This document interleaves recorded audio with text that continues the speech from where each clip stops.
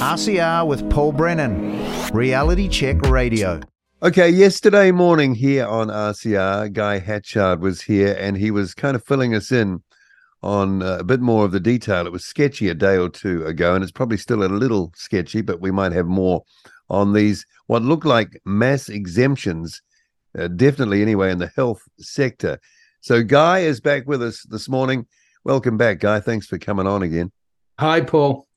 Okay, so do we know any more than we did yesterday? Is the picture, is clarity starting to sort of It is. There was another OIA, which is actually a year ago, which listed 6,700 Ministry of Health staff who'd received vaccine exemptions. And that was broken down by region and by type of person. There are about 1,500 medical administrators who got exemptions. So administrators are not clinicians, right? No, they're not. These are people who sit in back rooms or at desks, kind of doing non-medical things, not, what do they call it, front of house or whatever, forward facing to the customers. How come they could qualify for that, do you think? How come? Yeah, well, they were considered to be essential personnel. And anyway, it's worse because this seems to underline that the OIA were reported yesterday, which said it could be as high as 11,000. Well, I think it is as high as 11,000 of staff. I don't think there's any doubt about that. And we were kept in the dark. We should never have been kept in the dark. So health administrators. And also, obviously, that's around the 1,500. So there's a lot of others who weren't. And these presumably are the kind of people we talked about yesterday. Well, it's across a range. It's across a range. It did include some midwives. Anyone who could basically say to their boss, I'm not going to get vaccinated. I'm essential. I'm daring you to sack me, because I know that you need me. And they managed to get exemptions. So they basically called bluffs. Yes, they called the bluff and they won. But then the payment that the health service received was that they gagged them. So they couldn't tell anyone else that they'd won. Right. And so we were left, the nation was left thinking we were standing shoulder to shoulder with the health service. When I was in Auckland, people were going out on their balconies on apartment buildings and applauding for the health system, the health service. Well, yeah, I mean, I'm glad that they got exemptions. They needed to get them. This was dangerous stuff. And now we know. We know a lot of this in retrospect. There have been millions of publications. You trawl through these in the science literature and you start to realize just how bad these injections were. They're all the side effects that we've been talking about that our government has said didn't happen. Things like heart attacks and the prevalence of the spike protein and myocarditis. And so all this was known before the pandemic. And it was a con job. They hid all this and they said, now we've made it safe. They hadn't. And while these presumably, I don't know quite if the timeline exactly matches, but while these exemptions were being granted, we had Prime Minister and Michael Baker and Ashley Bloomfield, safe and effective. Yeah. They were telling a story. They were telling white lies, and they weren't very white, were they? No, they just barefaced bullshit. Yeah, barefaced lies. Yeah, no, they were vaccine. Well, I think Ardern was a vaccine fanatic. That was her mindset. She was going to show the world that we do it better than anyone else, and she was going to make sure that everyone. Or did she have a quota she had to meet, and if she didn't get to the quota, the bonus career and all the beautiful things that are happening now wouldn't have happened? We were. I just don't know. I know, but you got to ask these questions. You got to. It's being rewritten history, isn't it? And it's still being rewritten. There was an article in the Herald today in which a number of the people who designed our health strategy through the COVID are calling for a sort of recall of all those strategies. So we all should, according to them, be wearing masks. We should be getting that was the next bit of what I wanted to talk about, because I understand this is okay. It's obviously going out into the media. We were aware of the story a couple of days ago. It was embargoed through the Science Media Center, and these are some of the same old characters, kind of trying to make a comeback. Michael Baker. The vaccine woman name escapes me off the top of the head, but they're now calling for the kind of COVID regime to be applied not only to that but to influenza and RSV, basically respiratory illnesses now, right? So have you had a chance to cram that in and think about it this morning? Absolutely. And it's a last hurrah of this way of thinking, because they're continually claiming, without any basis in fact, that we perform better than anyone else in the world. And really, you have to divide our COVID response into two phases. Number one, in 2020, we closed our borders. So we had the second lowest rate of excess deaths in the world. We closed our borders. We didn't have COVID. And then that was the first phase. And that was our success story, if it is a success story. In 2021, the borders continued closed for a while. And we really didn't have any COVID. We started to vaccinate everyone. And at that point, there was an uptick in excess deaths. There was a huge uptick in cardiac events being treated by hospitals and other kinds of diseases. And at the end of the year, we weren't second out of 32 nations. We were sixth out of 32 nations. The next year, we're sort of open borders. Everybody's vaccinated.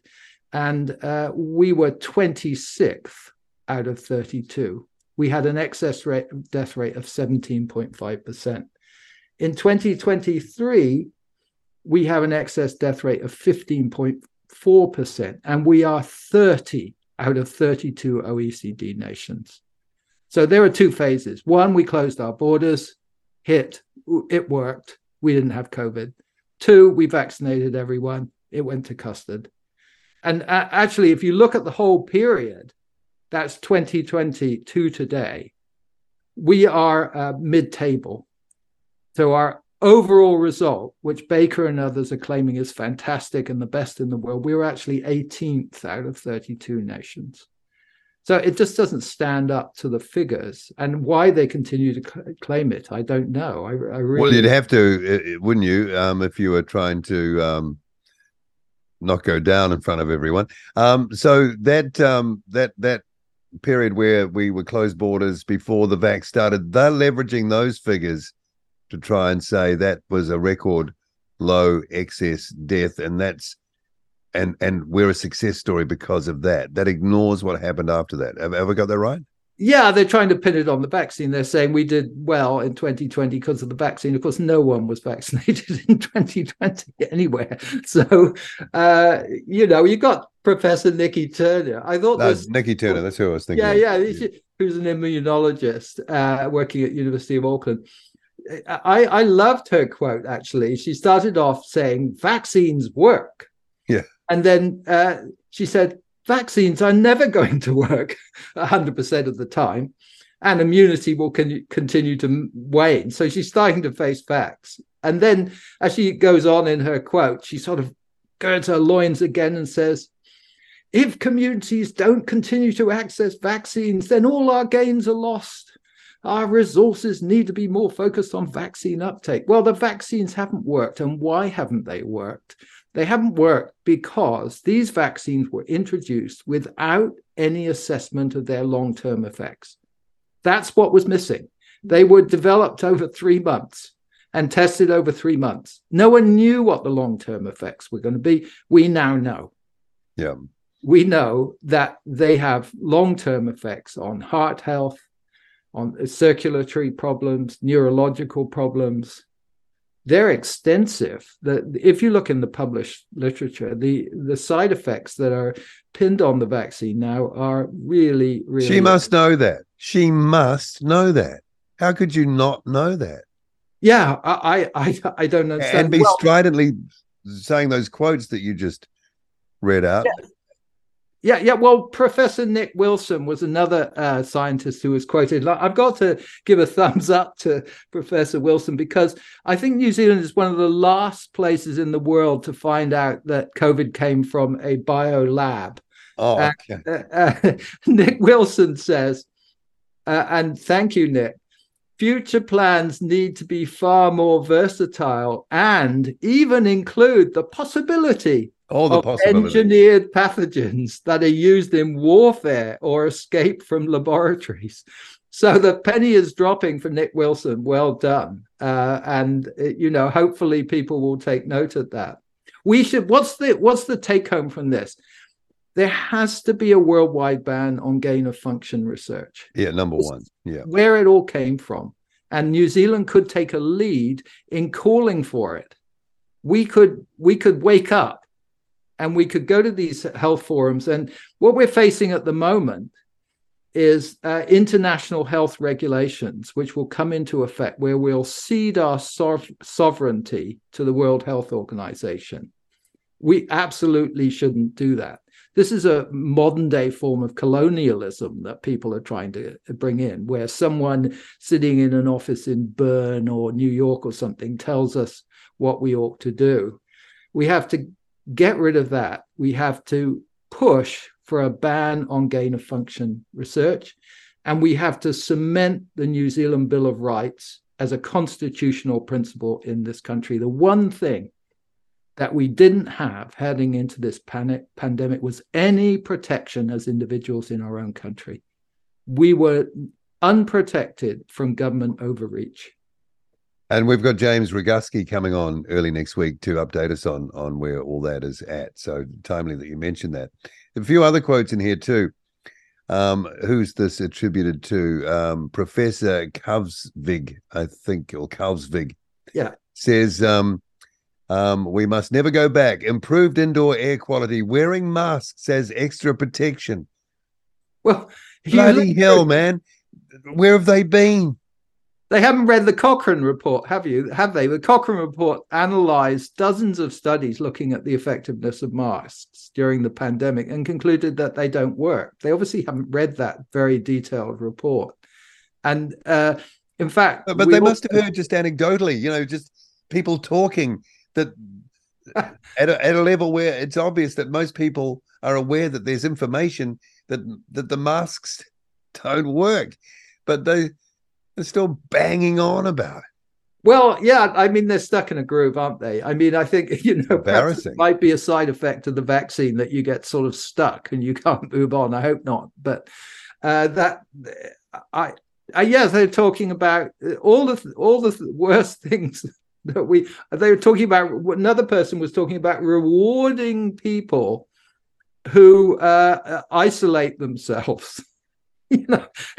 Well, is that a prescription for a good society? I certainly don't think so. And it's a different kind of world that these people are imagining. But the key point is, these are the same people that designed our response to the COVID pandemic that has left us with a health service in complete disarray. So we don't want them redesigning our approach to health in New Zealand. They don't deserve it. They've no credentials. Well, it'd be dangerous, wouldn't it? Absolutely dangerous. And we need to repeal the Therapeutic Products Bill, because that's trying to control what our health options is. It's all part of this health colonialism that are there.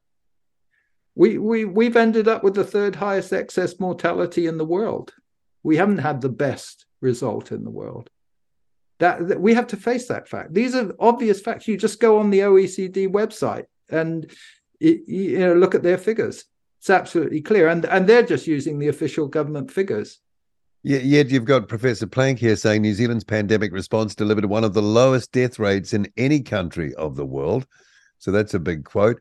And you've got Professor Baker saying that Aotearoa New Zealand has avoided much of this harm, remarkably kept cumulative excess mortality down to around zero.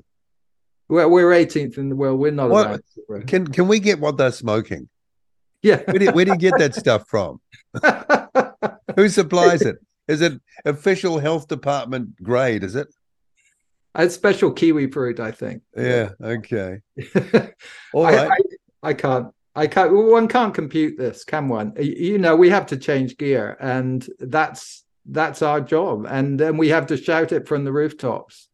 So this material is going out. It's being disseminated in the media now. Do you think anyone's listening anymore? I mean, really? Well, it slipped off the website. I mean, it was there early in the morning at 6 a.m. The article in New Zealand. Is it already faded? Has it? Yeah, by 7 o'clock, you couldn't find it on their webpage. So, yeah. Well, I hope that no one's listening. I hope people are voting with their feet. And Professor Planck, he's a modeler. I think we've written the book on modelers in this country. He gets up every morning and he models his day. You just got to look at the data and draw your own conclusions. We're that the inventor of the mRNA vaccine got the Nobel Prize for Medicine a couple of days ago. No, well, that was an in-your-face sort of doing the finger to everyone too, wasn't it? Yeah. I mean, it was. Did he deserve it, or should he actually be giving evidence at a trial? Yeah, well, maybe the latter. It's hard to say which one would have been more appropriate, but I'll get your reaction to this too before we let you go, Guy, because we were both at the NZDOS conference. It was good to catch up with you and hear what you had to say. Aseem Malhotra was there as well.